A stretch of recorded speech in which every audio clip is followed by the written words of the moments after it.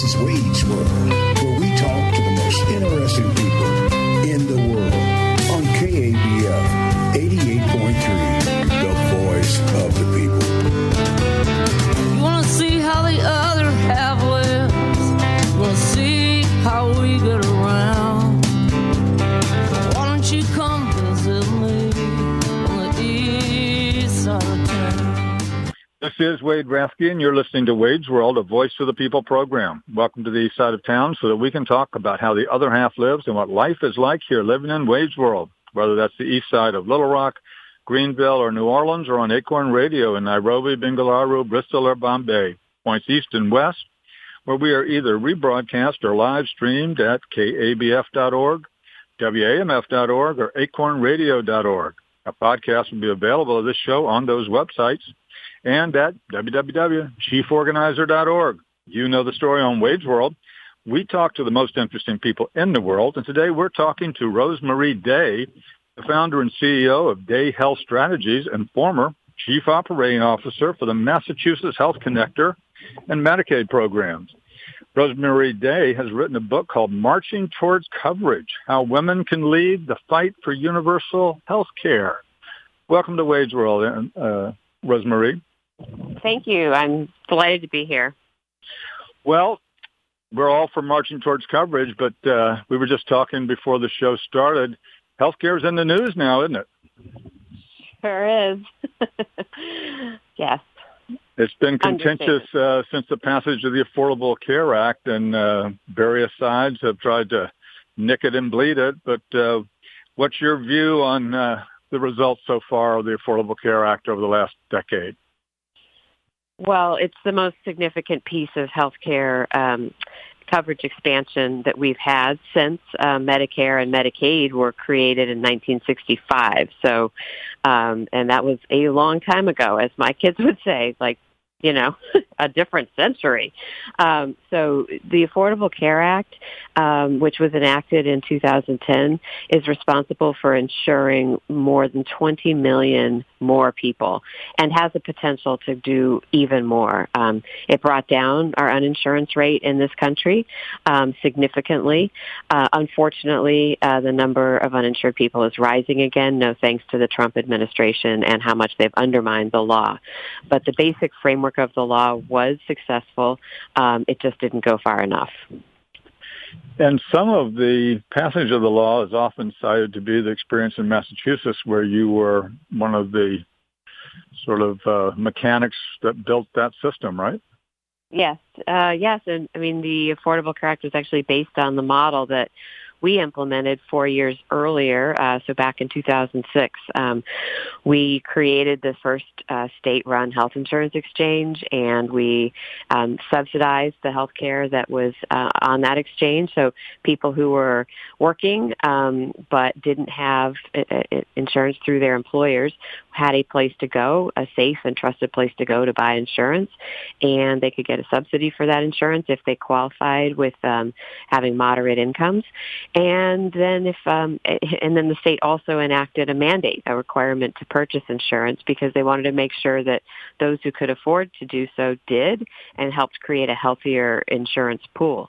So it was a whole framework that we implemented, and with that framework, we actually got to near universal coverage, meaning that about 2% of our population was uninsured, only 2%, and that's the most that any state has been able to accomplish in the U.S. Was the mandate controversial in Massachusetts as well? You know, when I took the job, I actually I was worried that it was going to be, and in fact, I even told my husband, like, I'm going to take this job, but I may not have a job in a year if people. If people and now that's true for everybody, Rosemary. Well, that's true. But I didn't know, you know, Massachusetts, leans blue politically, but, Sure. we're bordered by New Hampshire, where, the motto is live free or die. And I thought this could get ginned up on talk radio and people will hate the mandate. But it turned out that because we implemented it, I think, in a pretty benevolent way, and the subsidies were really more the important part that was being advertised and rolled out initially, that that allowed for there to become some buy-in, like literally, to the merits of the law. And frankly, then Governor Romney did a good job of explaining that he believed people should not be, as he called them, free riders in the system. Again, if they could afford to buy insurance, they needed to be part of the pool and not just show up at the ER expecting care for free if, in fact, they could have afforded health insurance. So that was a principle that he espoused. So kind of culturally, I think we got to a place where people saw the benefits of the law and supported it in its totality. Were there significant penalties for not joining the program? Or? Well, the penalties were set. The principle was that they would be half the cost of the lowest priced bronze plan. So the idea was that they needed to be significant enough that it got your attention, but that it was still much more of a value proposition to buy the insurance in the first place. And so didn't want to exceed the cost of insurance, didn't want to be overly punitive, but again, didn't want it to just be like $5 where people could poo-poo it, Sure. And, one of the things that was so part of the campaign to get rid of the individual mandate on the Affordable Care Act was the penalties, which, was somewhat surprising because the penalties weren't that significant on ACA either, were they? No, they weren't. I mean, again, if you're extremely low income, I don't want to, say that it didn't. It still would get people's attention, but it turns out that that really wasn't the motivator for people to get coverage. The motivator is that people actually need health insurance, and exactly. If there's a subsidy, available, then people avail themselves of that once they know about it, and they will buy insurance, and that's really been the driving force, as we've seen with the ACA coverage. In your book, you make the fine distinctions which are important given what we read and hear in politics these days between universal care and care for all and a number of other sort of political proposals. So Affordable Care Act is really not universal care, is it? No, it was not. It was not designed to absolutely cover everyone. As of now, we still have 4 million kids who do not have health insurance coverage, and those gaps exist for reasons separate and apart of what the ACA was trying to address. And I point that out in the book, that really we ought to be enrolling every child at birth in some basic form of coverage instead of having to rely on parents figuring out a complicated system. So the ACA was targeted toward the group of folks who didn't have employer-sponsored insurance but made too much money to qualify for Medicaid. And that's about 8% of our population. So very targeted. And then it also expanded the Medicaid program and tried to bring all of the states into the same level of Medicaid coverage. Unfortunately, a previous Supreme Court case basically turned that responsibility or opportunity, I guess, however you want to call it, back to the states and didn't allow the federal government to set that universal standard for the country. So, and I say unfortunately because that means that because it was left to state option, a bunch of states chose not to expand their Medicaid program. There's, as of today, 12 states that have not yet expanded Medicaid, even though the federal government was funding it 100%. They chose not to, I think, as an outright defiance of what President Obama was trying to accomplish. And sadly, most of those states are in the South and have been extremely hard hit by coronavirus. And I'm sure we'll get to that. No doubt, but it's also not only did they shun President Obama, but their own citizens. When voters in, say, in Oklahoma, and let me tell you, I've spent a lot of time in Oklahoma over my lifetime. You don't get much redder than Oklahoma, and that's saying, I spent a lot of time in Arkansas, Mississippi, and Louisiana. They voted overwhelmingly to extend Affordable Care Act to that state, and that's been true in a number of states that have actually been willing to see this go to their citizens, hasn't it? Yes, that was some of the best news that came out of 2020 prior to the election this fall. But yes, both Oklahoma and Missouri, through ballot initiative, voted to expand Medicaid to their populations, and that was a tremendous grassroots effort that was very successful. And I've tried to draw people's attention to those efforts because of those 12 states that haven't expanded Medicaid, 4 of them do have a ballot initiative option. So there are still some states that could, if we could organize enough, we could help them too. Absolutely. We're talking to Rosemary Day, who's written a book, Marching Towards Coverage, How Women Can Lead the Fight for Universal Health Care. Now, President-elect Biden talked about the public option. You want to try to help me sort through for the listeners the difference between Medicare for All, the public option, and the Affordable Care Act? Because I know you spent a lot of time in your book doing it, so I leave this to you to summarize quickly for our listeners. Sure. So what I talk about in the book is there's a continuum of coverage options, and to one side, and I guess I should probably say to the far left, would be the Medicare for All option, and then a little more towards the middle is the public option, and then a little to the right of that would be the Affordable Care Act. But these are still all very much more to the left, in totality, than just staying with the status, what had been the status quo, which is just let people who are lucky enough to have jobs get their coverage there and, ignore everybody else. So live free and die, as you mentioned earlier, yes. Yeah, exactly. Mm-hmm. So on the Medicare for All end, that is basically taking the idea of the Medicare program, which is for 65 and older folks, which actually is universal health care if you're old enough. And it is run by the government, which some people don't seem to fully grasp when they say, take the government out of my Medicare. I know, one of the classic quotes. I know. One of the Tea Party will always be remembered for that line, some poor soul. Go ahead.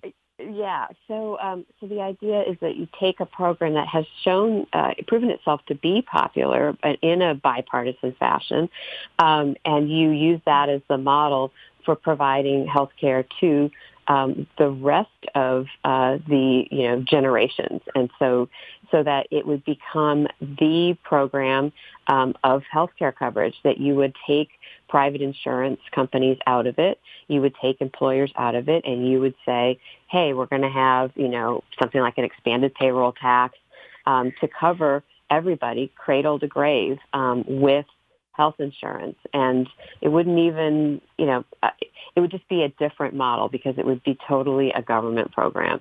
Again, some people, when they say Medicare for All, don't mean it exactly as Medicare is run today for over 65. They mean a different version, but they just know that if they say Medicare, it's kind of code for this kind of government program in the U.S. Right. So that's one idea. But again, as I said, it takes employers and private insurers out. And that gives a lot of voters heart palpitations. So while they may, vast majority of people say, yes, healthcare should be a right, and yes, I support Medicare for All. If you ask a follow-up question and say, okay, but if you lose the insurance you have today, like you no longer are allowed to get that, what do you think? And you start to see a decline in how many people support Medicare for All because they don't want to be told that the insurance they have today is no longer available to them. Even if it's not great insurance, there's still a lot of people who prefer the devil they know, I guess, to the devil they don't. Exactly. And frankly, there's a tremendous amount of distrust of the U.S. government. And so it would take a lot of convincing to get people to truly embrace losing what they have today. So it always depends on where you start. And if you don't have good coverage, again, Medicare for All may sound more appealing. But if you have decent coverage, then you're less inclined to throw out the baby with the bathwater, to push another metaphor. So public option is something that kind of tries to find a compromise place which is that you would create a Medicare-like option and sell it to people who want to buy it, and potentially do that through the health insurance exchanges. And you give people access to a Medicare-like program, but it's their choice. If they want to keep their job-sponsored insurance, they can keep it. But if they want to go buy this coverage, they can buy it.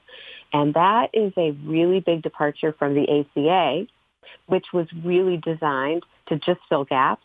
So if you had insurance through your job, you actually had to keep that insurance. You did not have the option to leave that insurance and go buy something on the exchange. You had to stay with your employer.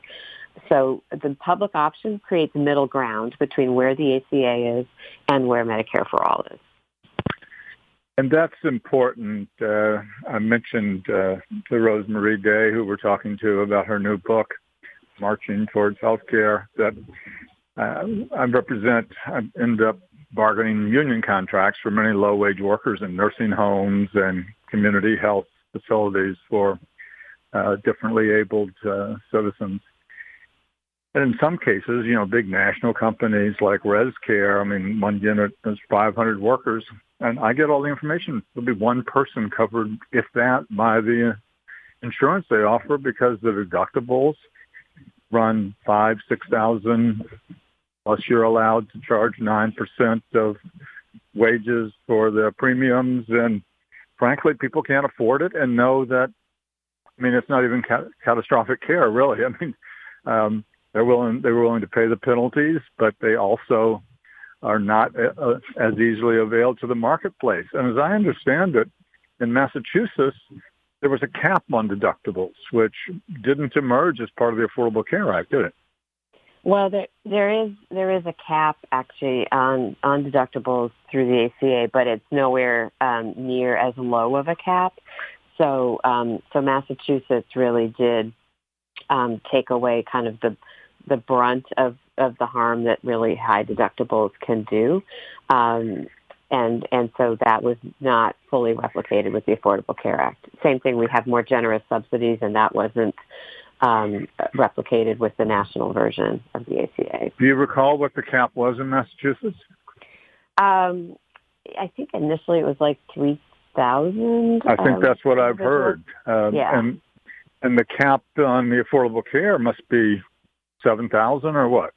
Yeah, it's much higher. I don't remember this. Yeah, but it's definitely much higher. And like I say, I know I have companies that charge over $6,000. So, I just assume there's no cap, because once you go that high and you're talking about workers who are hardly making $10 an hour, they're working for their health insurance.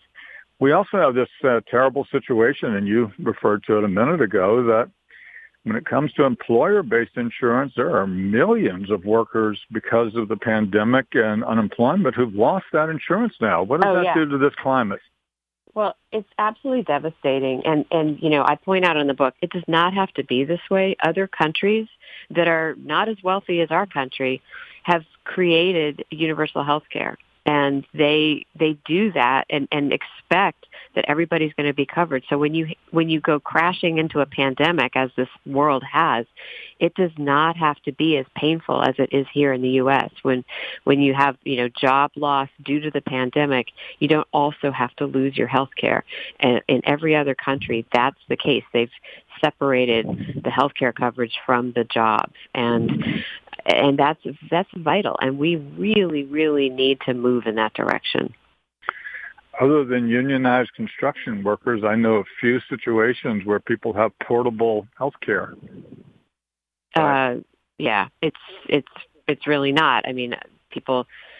Well, the fact that there's COBRA, if you lose your job, means people with pre-existing conditions could still get some kind of coverage, but they pay for it 100% out of pocket. And once you've lost your job, you really can't afford that. You don't have the money. I've had to explain what COBRA is a million times, and it's hard to get the energy to tell people this is a benefit. I just can't do it. Because it really isn't. We've been talking to Rosemary Day, who is the author of a new book called Marching Towards Coverage, How Women Can Lead the Fight for Universal Health Care. So Rosemary, we need somebody to lead this fight. And you'd think with the COVID emergency and people losing their insurance and everything else, somebody would be leading it. How about women?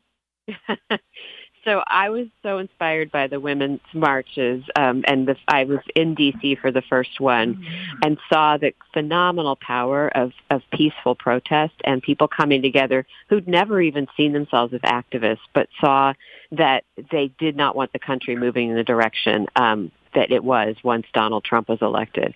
And so I was so struck by that power and that energy, and I felt that if we could replicate that, and people said after the march, what's next?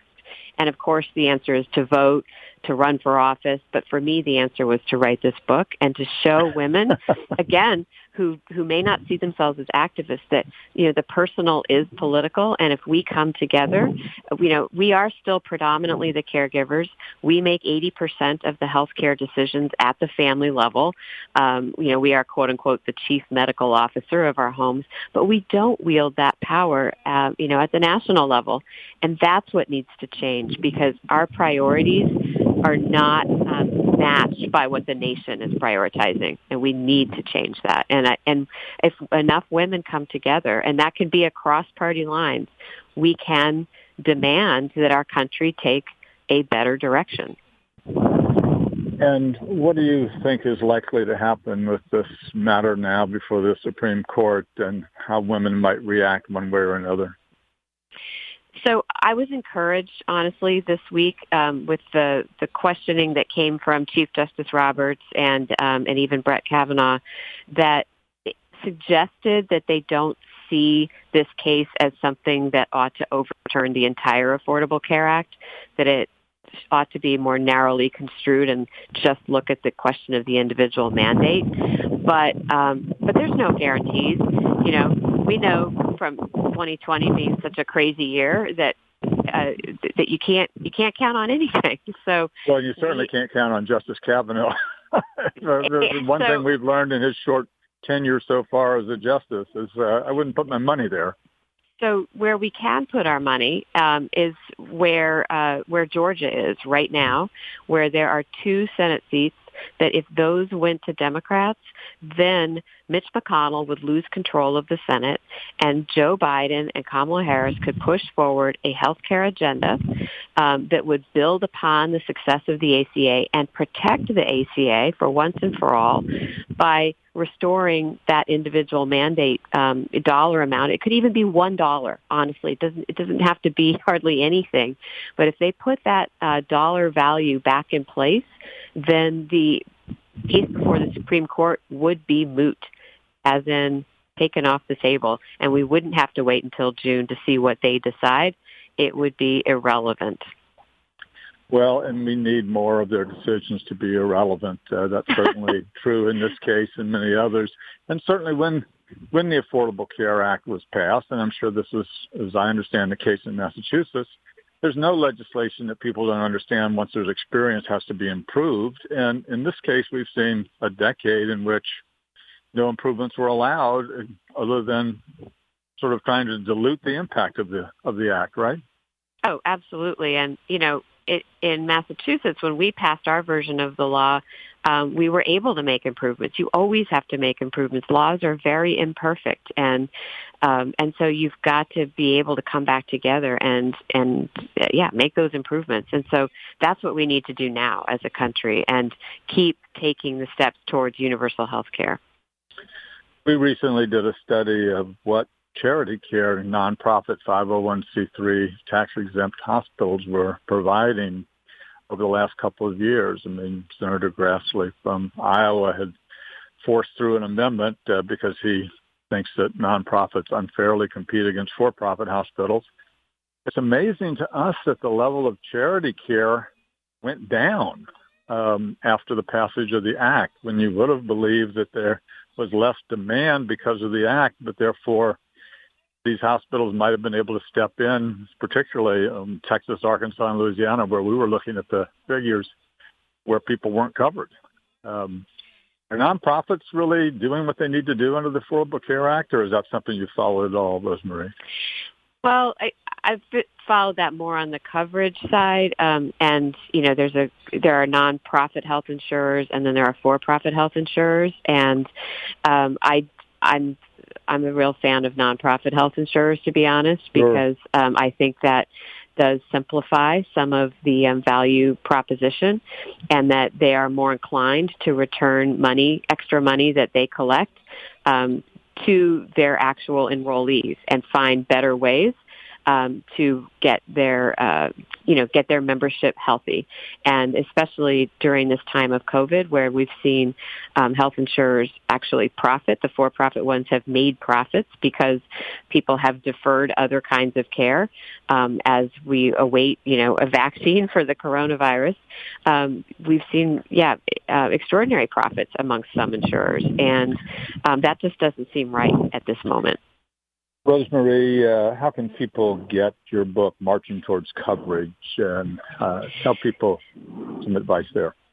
Well, I'm a big fan of independent bookstores, and during this coronavirus crisis, they are in crisis because they don't get the foot traffic that they once did. So I like to send people to IndieBound. That helps to keep local bookstores open. We as authors need them. You can find other ways to get the book. It's audiobook. It's really available in any way you like to get it through my website, rosemaryday.com. And through your website, if they want to continue the dialogue with you, is there a way, an info@rosemaryday.com or an email? Yes, there is. And you can sign up because I blog and I share my thoughts. I'm also on social media. So you can find me on Twitter.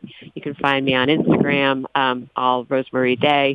So, please come to my website and we can keep the dialogue going. Thank you so much, Rosemary Day. This has been Wage World for another week, the world where the other half lives, where we talk about things you've never heard, and as Lucinda Williams sang, things you've never seen and will never forget. Wage World is underwritten by the Darrow Foundation, a progressive force enabling change based in Little Rock, Arkansas. As the song goes, we say it loud, we say it on the air, we say it on the radio. Until next week, when we'll have another guest, this is Wade Rathke for Wage World. Thank you.